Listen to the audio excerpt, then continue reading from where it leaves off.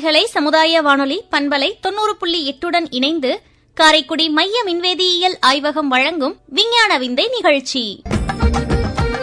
அழகப்பா பல்கலை சமுதாய வானொலி பண்பலை 90.8 நிகழ்ச்சியை கேட்டு ரசிக்கும் நேயர்களுக்கு அன்பான வணக்கங்கள்.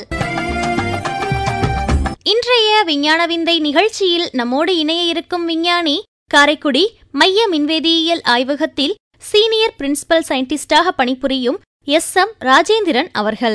இவர் கடந்த 32 ஆண்டுகளாக மைய மின்வேதியியல் ஆய்வகத்தில் பணிபுரிந்து வருகிறார்.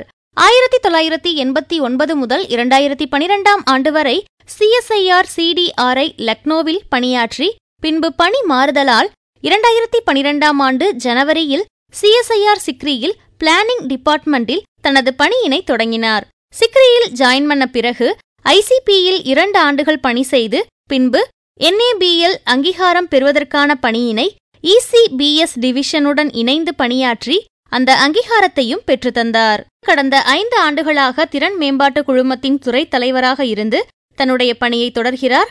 45க்கும் மேற்பட்ட ஆய்வுக் கட்டுரைகளை சர்வதேச மற்றும் பன்னாட்டு அளவிலான இதழ்களில் வெளியிட்டுள்ளார்.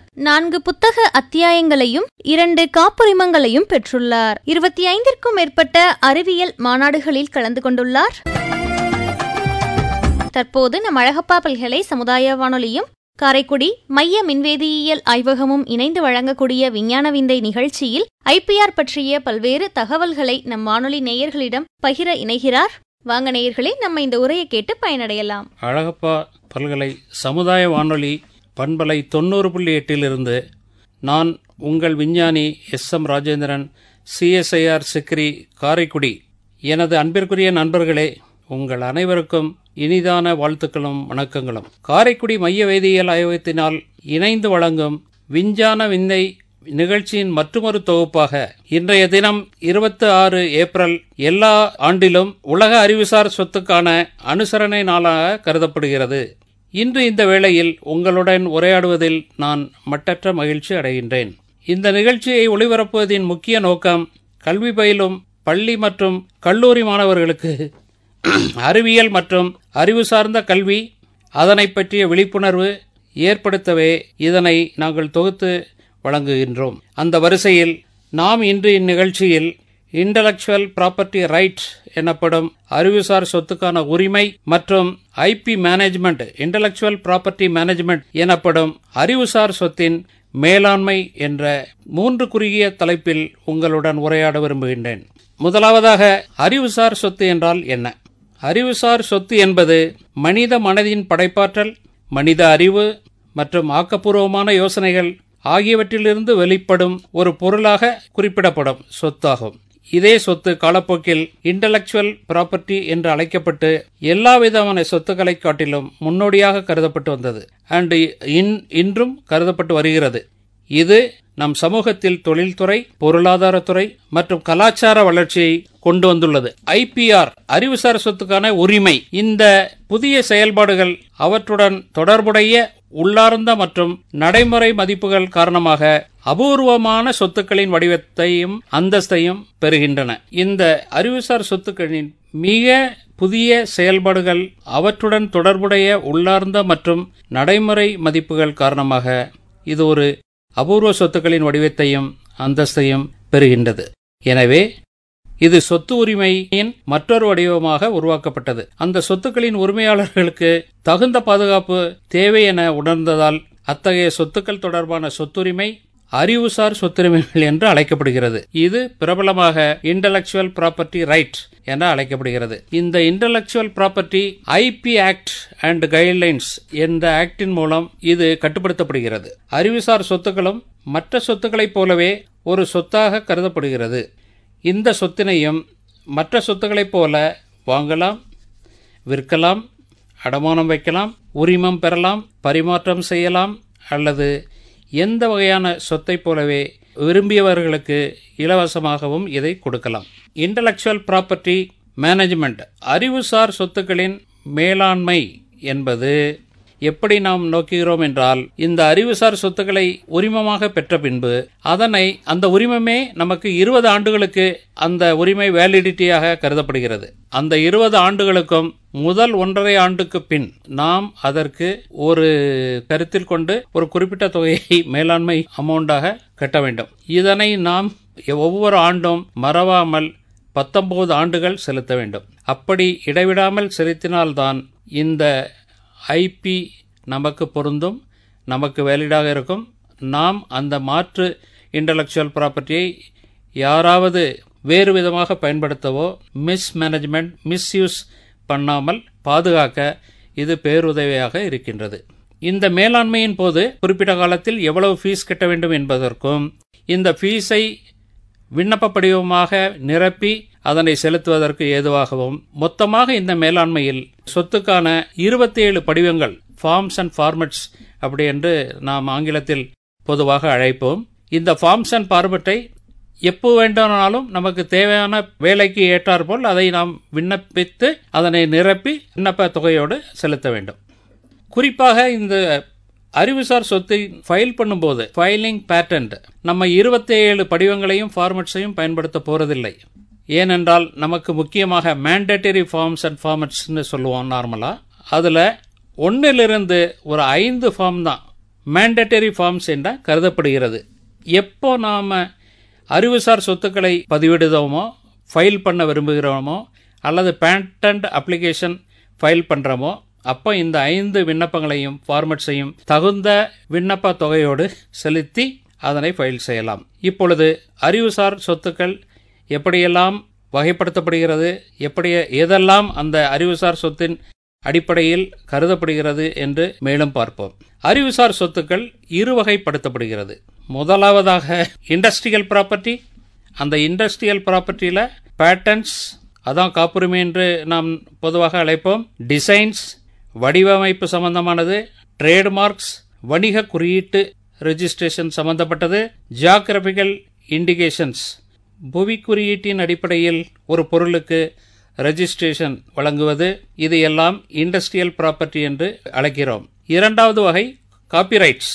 அதுக்கு கீழே writings, musical work, audio visual work, dramatic work, paints and drawings, sound recordings, broadcast, performance of musician and actors along with singers, இது எல்லாமே காப்பிரைட்ஸ் உரிமத்துக்கு கீழ் வருகிறது.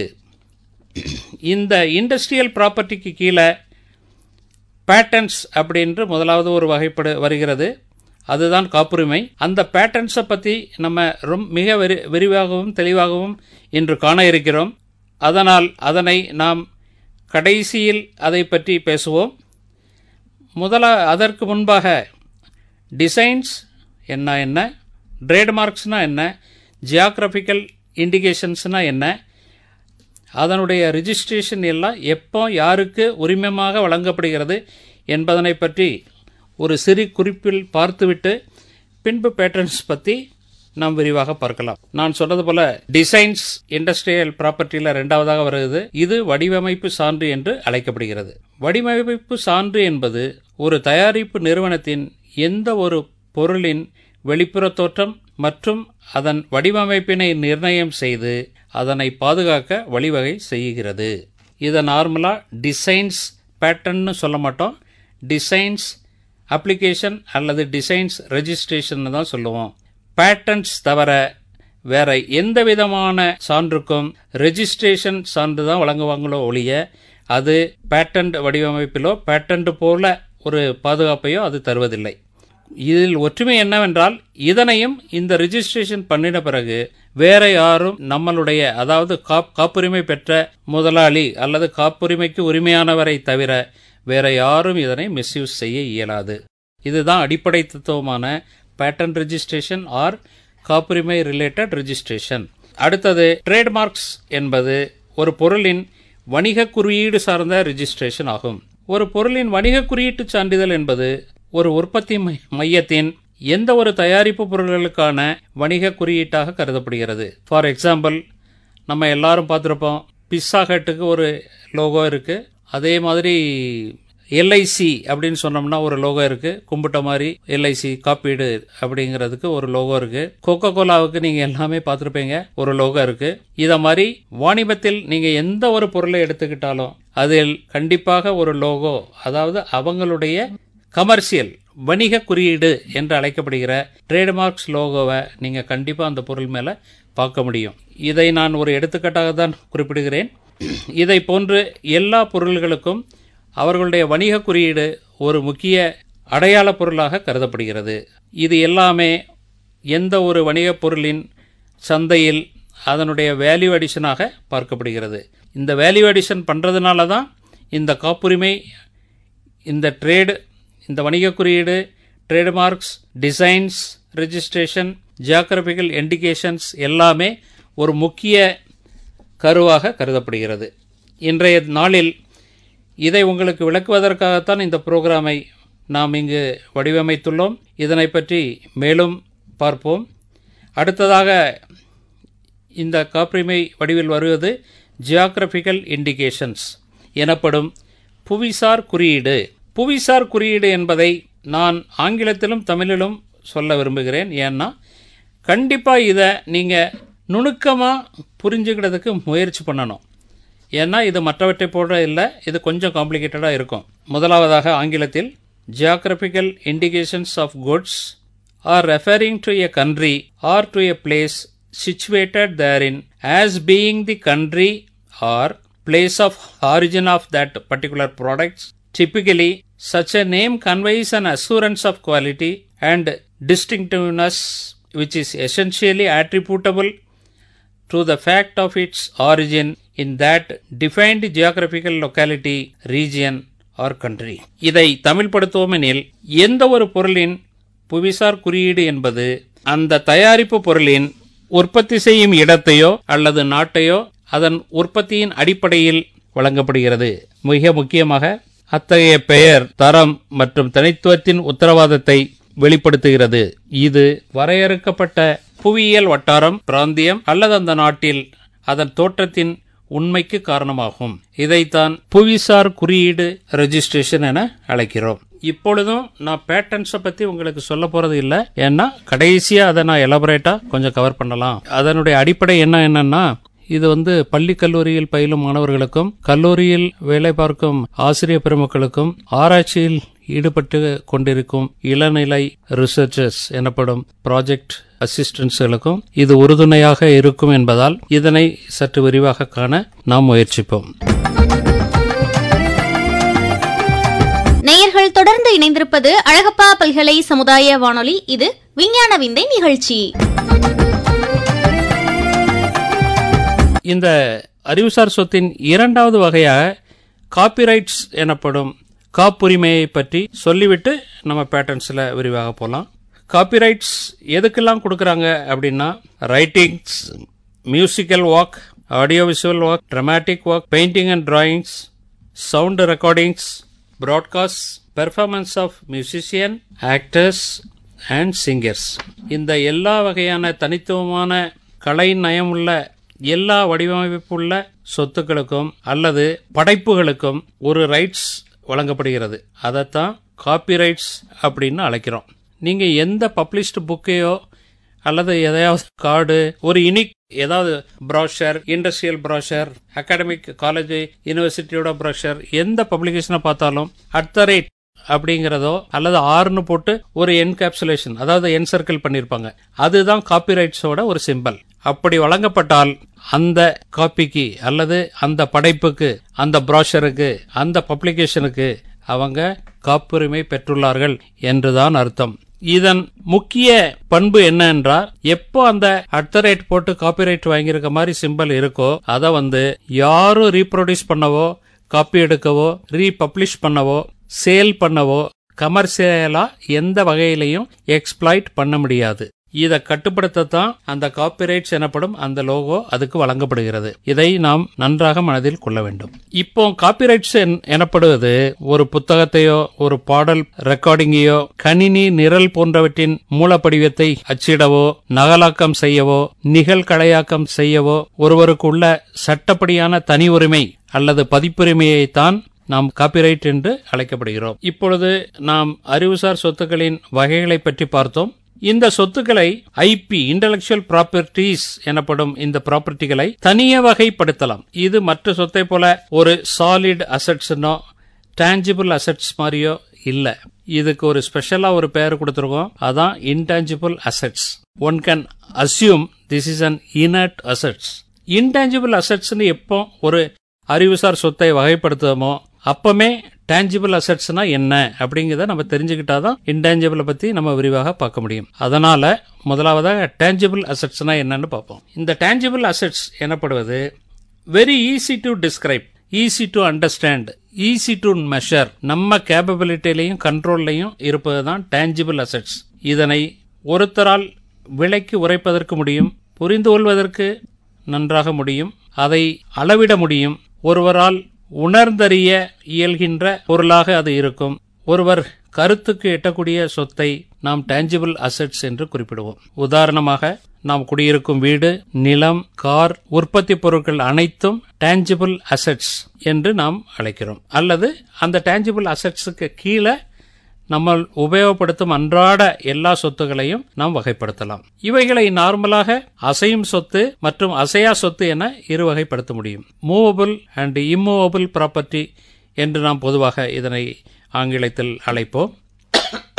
இதற்கு மாறாக இந்த அறிவுசார் சொத்துக்களை இன்டான்ஜிபிள் அசெட்ஸ் என்று ஆங்கிலத்தில் அழைப்போம். It is very difficult to describe, very difficult to feel, very difficult to understand and explain to someone. It is immeasurable or you cannot measure very easily.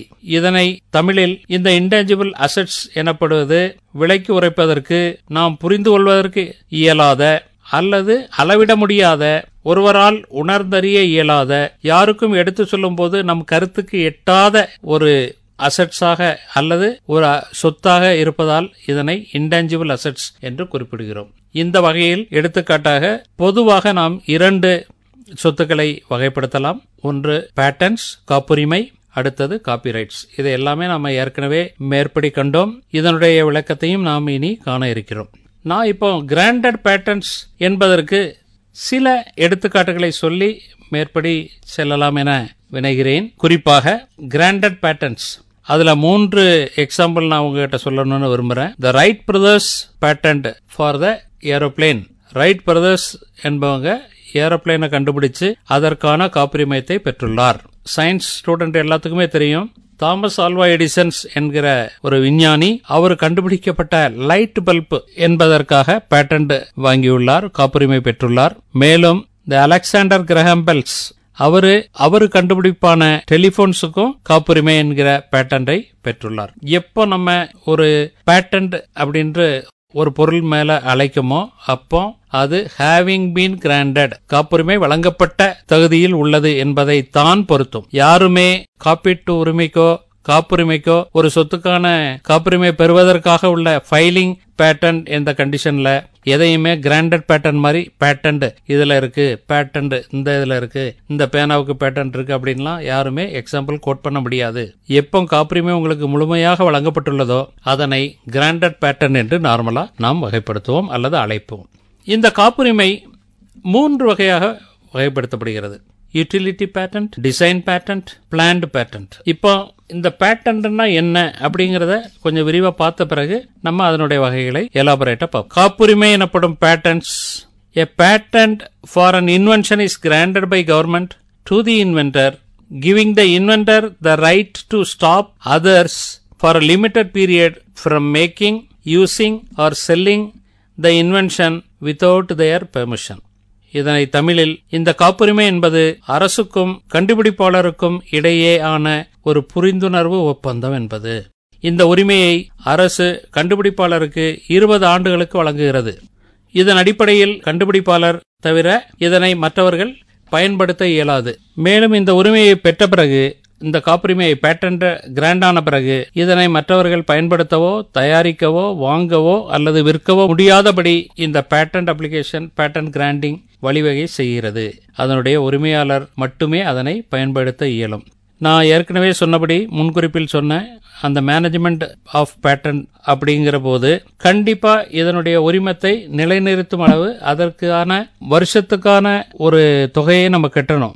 அதான் மேனேஜ்மெண்ட் ஆஃப் பேட்டன்ட் அப்படிங்கிறது. அந்த தொகையை வருஷம் நம்ம வாடகை போன்று எப்படி வீட்டுக்கு வாடகை செலுத்துகிறோமோ அதே போன்று அவங்க அதை மேனேஜ் பண்ணக்கூடிய மேனேஜ்மெண்ட் காஸ்ட்டை ரெண்டல்ஸா நம்ம பே பண்ணிட்டே வரோம் எவ்ரி இயர்.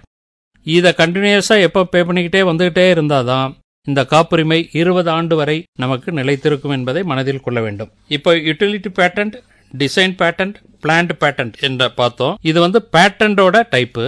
இப்போ பேட்டன்ட் அப்ளிகேஷன் அப்படின்னு ஒன்று இருக்கு. எப்பெல்லாம் நம்ம பேட்டன்ட் ஃபைல் பண்ணதோமோ அப்போ அப்ளிகேஷன் ஃபில்அப் பண்ணணும். இந்த அப்ளிகேஷன் ஃபைலிங் போது ஒரு 5 வகையான பேட்டன்ட் அப்ளிகேஷன் டைப் இருக்கு. எப்படின்னா ப்ரொவிஷனல் அப்ளிகேஷன். இந்த ப்ரொவிஷனல் அப்ளிகேஷன் ஆஃப் பேட்டன்ட் அப்படி சொல்லப்படுது என்னன்னா, நம்ம ஒரு கண்டுபிடிப்புல 1 இருந்து 10 ஸ்டெப் இன்வால்வ்டா இருக்கு. அதுல 6 ஸ்டெப்பை நம்ம முடிக்கிறோம். அந்த 6 ஸ்டெப் முடிக்கும் தருவாயில் நாம் நன்கு உணர்கிறோம் இது நமக்கு ஒரு டெக்னாலஜியை கொடுக்கும், இது வயபிளான ஒரு சப்ஜெக்ட், இதை யாரும் காப்பி பண்ணவோ நமக்கு முன்னாடி இதுக்கு பேட்டர்ன் பண்ணவோ கூடாது என்று நினைக்கும் தருவாயில் ப்ரொவிஷனல் அப்ளிகேஷன் என்கிற முறையில் நாம் அந்த 1 6 ஸ்டெப்புக்கு வரையிலான அந்த படைப்புகளை நாம் உரிமம் பெறலாம். பேட்டன்ட் ஃபைலிங் ப்ராசஸ்ல இன்வால்வ் பண்ணிடலாம். இதைத்தான் ப்ரொவிஷனல் அப்ளிகேஷன் சொல்றோம். அதே இதை தொடர்ந்து அண்ட் கம்ப்ளீட் பேட்டன்ட் அப்ளிகேஷன் அப்படின்னு சொல்றோம். எப்படின்னா முதல்ல 1 இருந்து 6 வகையான படைப்புகளை நம்ம ரெஜிஸ்ட்ரேஷன்ல ஏற்கனவே ஃபைல் பண்ணிட்டோம். இப்போ 6 இருந்து 10 வரைக்கும் உள்ள எல்லா ஸ்டெப்ஸையும் அந்த ஆராய்ச்சியில் நம்ம நிறைவாக செய்து முடிக்கின்றோம். அதுல சக்சஸ் ஆன பிறகு இந்த 1 இருந்து 10 ஸ்டெப் இருக்குல்ல, அதையெல்லாம் ஒரே கோர்வையாக கம்ப்ளீட்டா ஃபில்அப் பண்ணி கம்ப்ளீட்டா டிராஃப்ட் பண்ணி முழு வடிவத்தில் அப்ளிகேஷன் அதே பேட்டன்ட்டுக்கு ஃபைல் பண்றோம். இதைத்தான் ப்ரொவிஷனல் அப்ளிகேஷன் தொடர்ச்சியாக அதனை கம்ப்ளீட் பேட்டன்ட் அப்ளிகேஷன் என்று அழைக்கிறோம். இது ஒரு வகை. அடுத்த வகையானது ஆர்டினரி அல்லது நான் ப்ரொவிஷனல் அப்ளிகேஷன் சொல்லுவோம். 3வது வகை கன்வென்ஷனல் அப்ளிகேஷன். இந்த conventional application of patent filing அப்படிங்கிறது பிசிடி இன்டர்நேஷனல் அப்ளிகேஷனுக்கும் advanced PCT national phase application எனப்படும் இந்த 2 வரைக்கும் முன்னாடியே எல்லா கண்ட்ரிக்கும் ஒரே முறையான பேட்டன்ட் ஃபைலிங் சிஸ்டம் இருந்துச்சு. Internationally globally you can say. அதைத்தான் கன்வென்ஷனல் அப்ளிகேஷன் ஆஃப் பேட்டன்டிங் அப்படின்னு அந்த முறையை நம்ம அழைத்து வந்தோம். அதனால இந்த கன்வென்ஷனல் அப்ளிகேஷன் இன்னைக்கும் சில கண்ட்ரீஸ்ல அக்செப்டபிளா இருக்கு. அக்செப்டபிள் இல்லாத கண்ட்ரி கூட அந்த கன்வென்ஷனல் ப்ராசஸ எந்த கண்ட்ரி மூலம் ஃபைல் பண்ண முடியுமோ அங்க ஃபைல் பண்ணிட்டு நம்ம அந்த இதை ஷிஃப்ட் ஓவர் பண்ணிக்கிடலாம். இதுக்கெல்லாம் ஆப்ஷன்ஸ் நிறைய இருக்கு. நான் ரொம்ப டீப்பா இதுல போகல. அடுத்தது 4வதாக பிசிடி இன்டர்நேஷனல் அப்ளிகேஷன். இது பேட்டன்ட் கோஆபரேட்டிவ் ட்ரீட்டி என்று அழைக்கப்படும் பிசிடி அப்ளிகேஷன் வகையில இதை நம்ம கொண்டு வரோம். அதனால இதனை பிசிடி இன்டர்நேஷனல் அப்ளிகேஷன் என்று அழைக்கிறோம். அடுத்த 5வதாக பிசிடி நேஷனல் ஃபேஸ் அப்ளிகேஷன். இப்போ இந்தியாவில இருந்து நம்ம யூஎஸ்ல ஒரு பேட்டர்ன் ஃபைல் பண்றோம்னு வச்சுக்காங்க. அப்போ நம்ம பிசிடி இன்டர்நேஷனல் அப்ளிகேஷன் அப்படிங்கிற மோடில் நம்ம அந்த அப்ளிகேஷனை ஃபைல் பண்ணுவோம். ஆனா அந்த அப்ளிகேஷன் டைரக்டா யூஎஸ் போறதுக்கு முன்னாடி நம்ம கண்ட்ரியில அதை ப்ராப்பரான எல்லா பேட்டர்ன் ஃபைலிங் கிரைட்டீரியாவை ஃபுல்ஃபில் பண்றதா பண்ணலையா என்பதை அறிந்து ஆராய்ந்து ஸ்க்ரூட்டனைஸ் பண்ணி அதை யூஎஸ்க்கு பேட்டர்ன் கிராண்டிங்காக அனுப்புவாங்க. இந்த ப்ரீ ஷெட்யூல்டு ப்ராசஸ் நம்ம கண்ட்ரியில நடக்கல. நம்ம கண்ட்ரிங்கிறது இந்தியாங்கிறது நமது நேஷன். அதனாலதான் அதுக்கு நேஷனல் ஃபேஸ் அப்படின்னு சொல்றோம். இந்த பிசிடி ப்ராசஸ்ல யாரு தன்னுடைய தாய் நாட்டில் காப்புரிமை பெறுவதற்காக ஃபைலிங் பண்றாங்களோ அந்த ஃபேஸையும் அந்த ஸ்க்ரூட்டனைசிங் பீரியட்ல உள்ள ஒரு ஃபேஸை நார்மலா நேஷனல் ஃபேஸ்ன்னு சொல்றோம். இது எனி கண்ட்ரிக்கு பொருந்தும். நமக்கு national phase within India scrutinisation period. So இதனால இதனை பிசிடி நேஷனல் ஃபேஸ் அப்ளிகேஷன் என்று அழைக்கிறோம். ஏன் காப்புரிமை என்று அழைக்கிறோம்? Why it is called as patent. காப்புரிமை என்பது ஒரு கண்டுபிடிப்புக்கு வழங்கப்படும் பிரத்யேக உரிமை. வேறு வார்த்தைகளில் கூறுவதானால் காப்புரிமை என்பது ஒரு தயாரிப்பு அல்லது ஒரு செயல்முறைக்கான பிரத்யேக உரிமையாகும். இது பொதுவாக ஏதாவது ஒரு புது வழியில் அதற்கான தீர்வை வழங்குகிறது அல்லது ஒரு தீர்க்க முடியாத தொழில்துறை சிக்கலுக்கு அன்சால்வ்டு இண்டஸ்ட்ரியல் ப்ராப்ளம் எனப்படும் தொழில் சார்ந்த தீர்க்க முடியாத தொழில்துறை சிக்கலுக்கு ஒரு புதிய தொழில்நுட்ப தீர்வை வழங்குகிறது.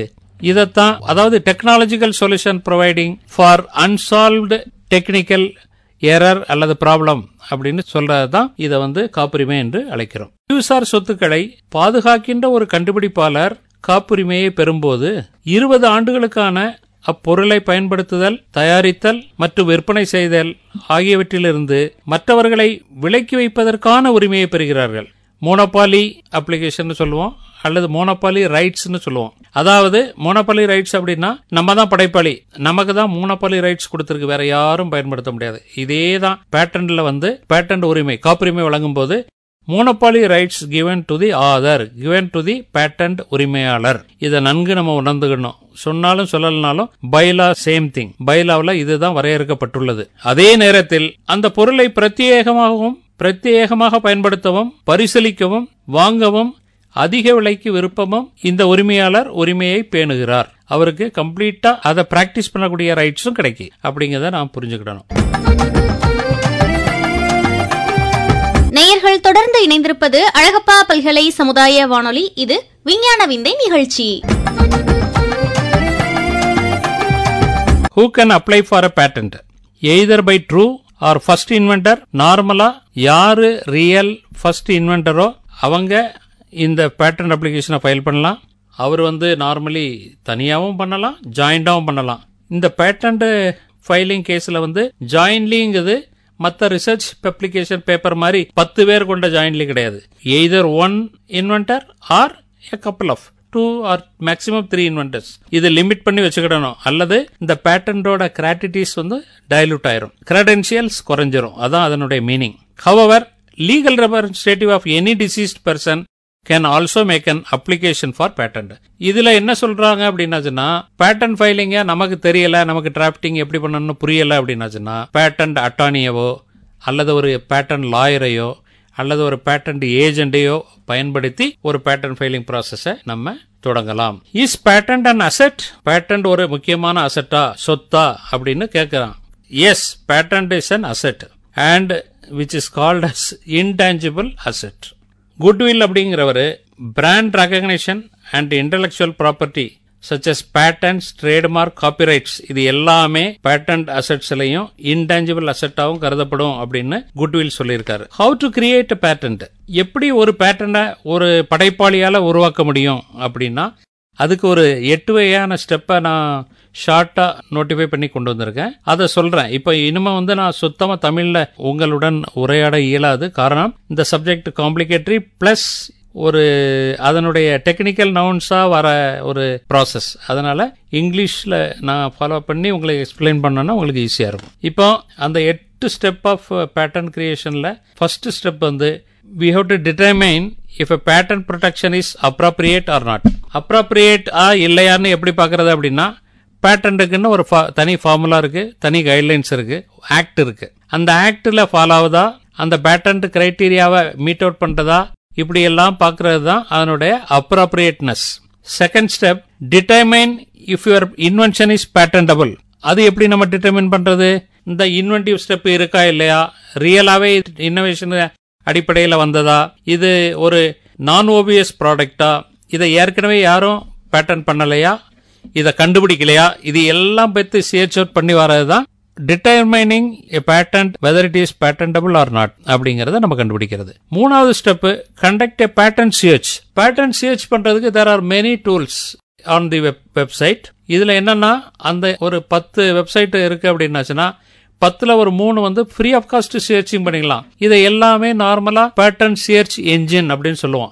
இந்த பேட்டன்ட் சர்ச் என்ஜின் பயன்படுத்தும் போது, நம்ம ஃப்ரீ ஆஃப் காஸ்ட் பயன்படுத்தும் போது நீங்க நிறைய கண்ட்ரியினுடைய பேட்டன்ட்டை சர்ச்சா பண்ணிக்கிடலாம்.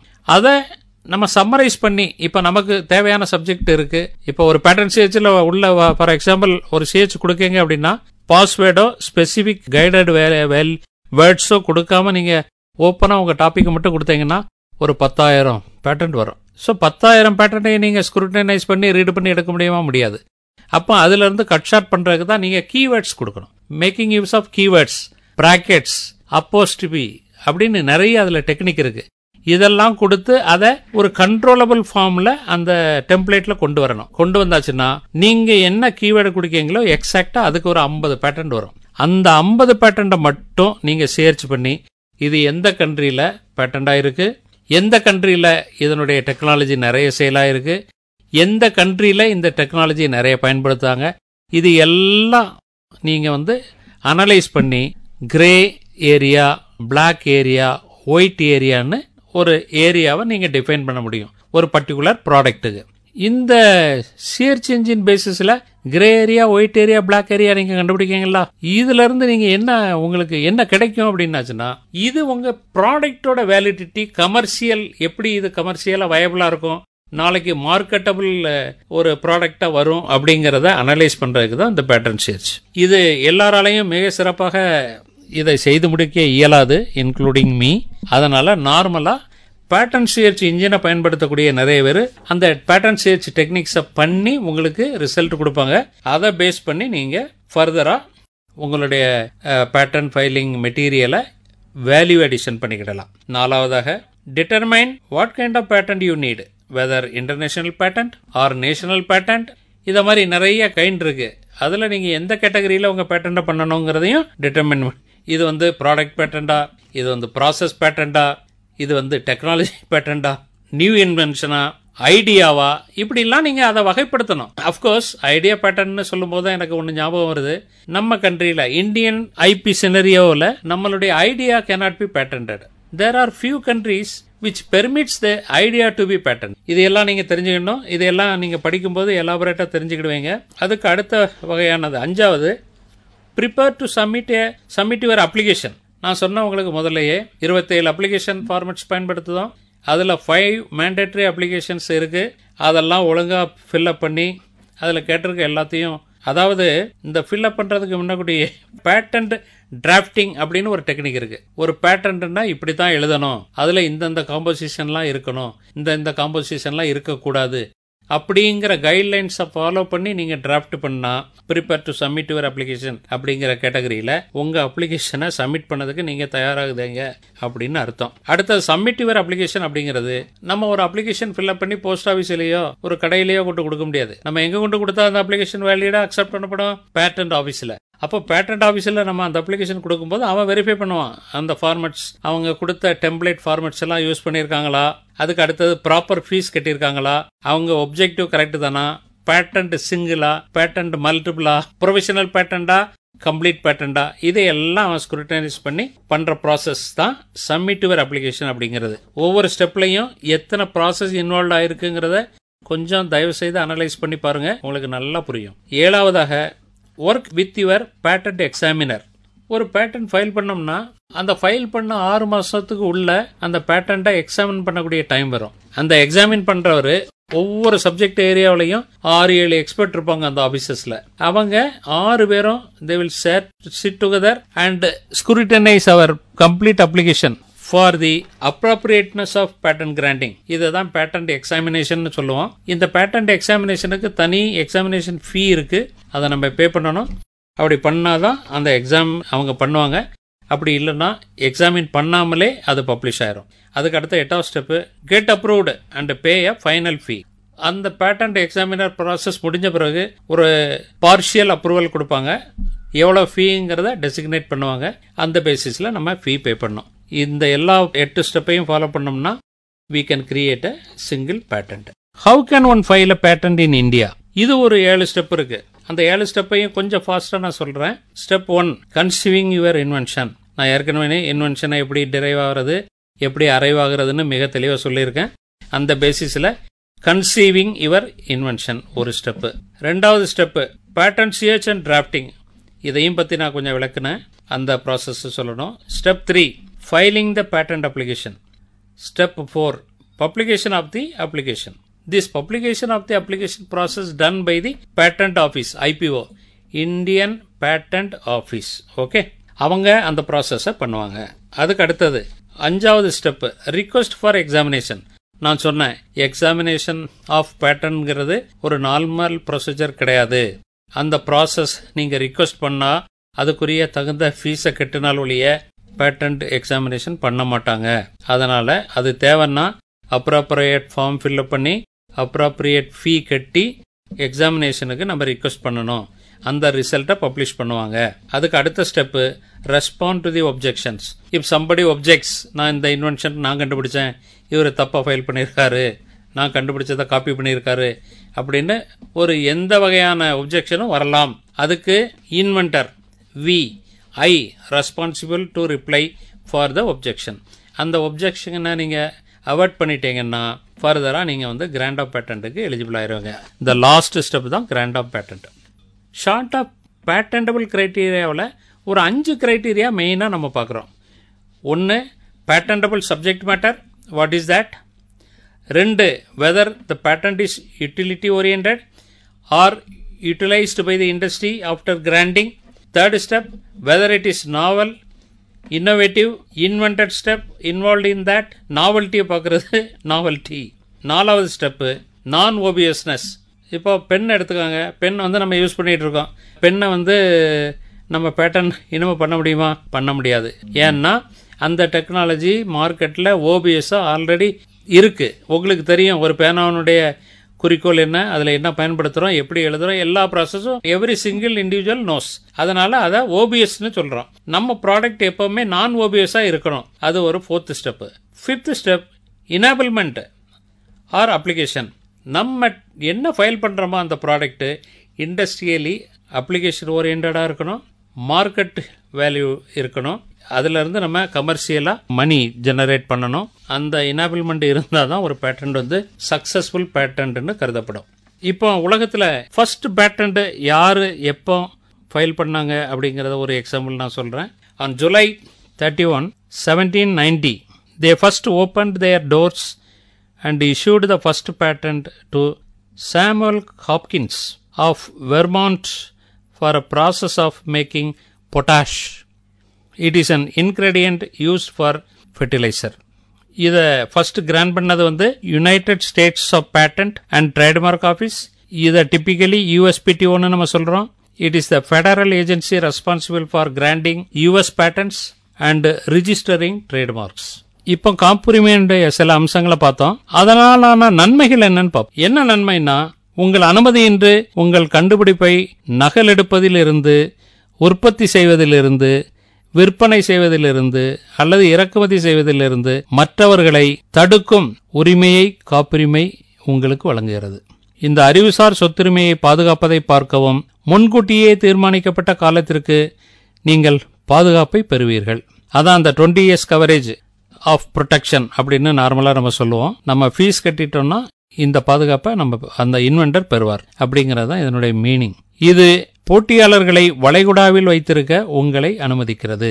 அதாவது வளைகுடாவில்ங்கிறது எப்படின்னா, நம்ம புஷிங் இன் த பே அப்படின்னா ஒரு காம்படிட்டரை நம்ம கண்ணுல படாம தள்ளி விடுறது தூர, அததான் அவுட் ஆஃப் பே அப்படின்னு சொல்லுவோம் நார்மலா. அதைத்தான் இங்க அப்படி மொழிபெயர்த்திருக்காரு. அப்புறம் காப்புரிமை எப்படி வழங்கப்படுகிறது?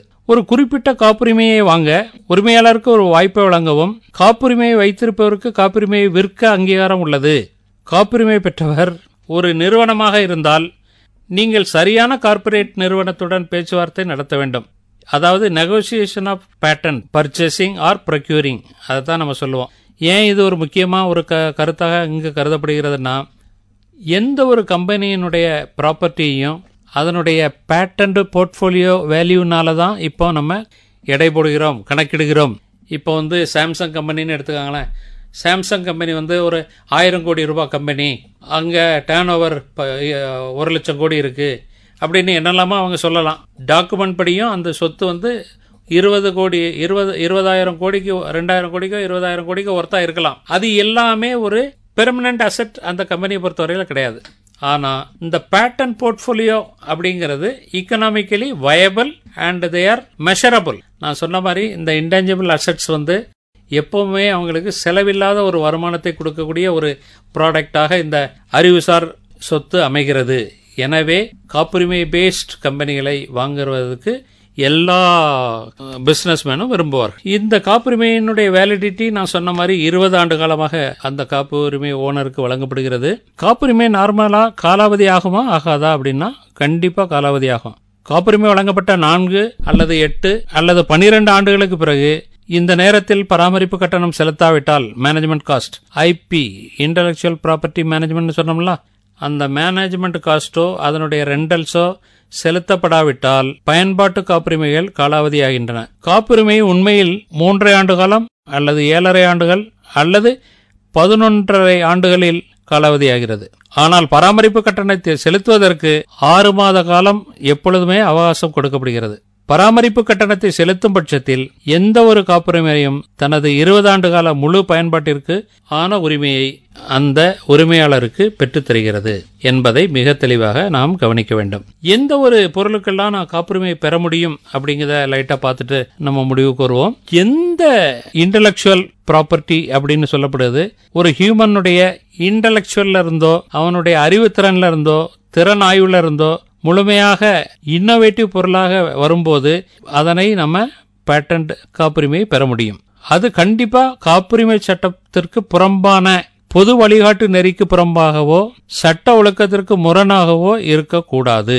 இந்த கண்டுபிடிப்பானது காப்புரிமை ஆக்ட், அதாவது இன்டலெக்சுவல் ப்ராப்பர்ட்டி ஆக்ட் நெறிமுறைகளின் உள் கட்டுப்பாட்டுக்குள் எந்தவித வகையிலும் முரண்பாடு இல்லாமல் இருக்குமேனால் கண்டிப்பாக ஒருவர் அந்த காப்புரிமையை அந்த பொருளுக்கு பெற இயலும். இந்த காப்புரிமை பெறுவதற்கு என்னென்ன கட்டண முறைகள் இந்தியாவில் இருக்கிறது என்பதை பார்ப்போம். காப்புரிமை விண்ணப்பத்தை தாக்கல் செய்வதற்கான உத்தியோகபூர்வமான காப்புரிமை செலவு ஒரு தனிநபருக்கு 1600 ரூபாய். இது சிறிய கம்பெனி நிறுவனமாக இருந்தால் அதற்கு 4000 ரூபாய். அதே கம்பெனி பெரிய நிறுவனமாக இருப்பின் அதற்கு 8000 ரூபாய் காப்புரிமை பெறுவதற்கான விண்ணப்ப காசாக அல்லது விண்ணப்ப தொகையாக அனுசரிக்கப்படுகிறது. தற்காலிக காப்புரிமை விண்ணப்பத்தை வரைவதற்காக வழக்கறிஞர் நார்மலா, அதாவது ஒரு ப்ரொவிஷனல் பேட்டன்ட் அல்லது ஒரு கம்ப்ளீட் பேட்டன்ட்டை டிராப்ட் பண்ணி அதை ப்ராசஸ் பண்ணி சர்வீஸ் பண்றதுக்கு ஒரு ஏஜெண்டோ அட்டார்னி ஜெனரலோ அல்லது பேட்டன்ட் அட்டார்னியோ நார்மலா 20,000 ரூபாயிலிருந்து 35,000 ரூபாய் வரை ஒரு பேட்டன்ட் உரிமை பெறுவதற்காக அவர் வசூல் செய்கிறார் என்பதை நான் உங்களுக்கு தெரிவித்துக் கொள்கிறேன். நான் சொன்னது போல இந்த பேட்டன்ட் ஃபைலிங் ப்ராசஸ்ல 27 அப்ளிகேஷன் டைப்ஸ் இருக்கு. They are called as patentable forms and formats.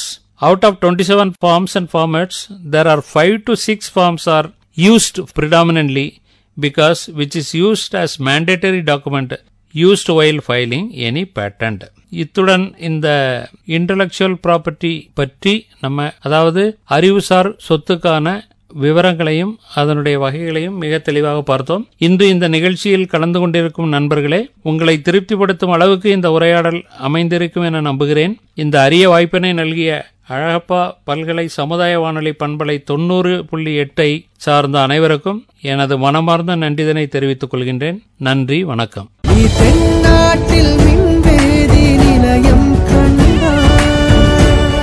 நேயர்கள் தொடர்ந்து கேட்டுக்கொண்டிருப்பது அழகப்பா பல்கலை சமுதாய வானொலி. இது காரைக்குடியின் முதல் வானொலி.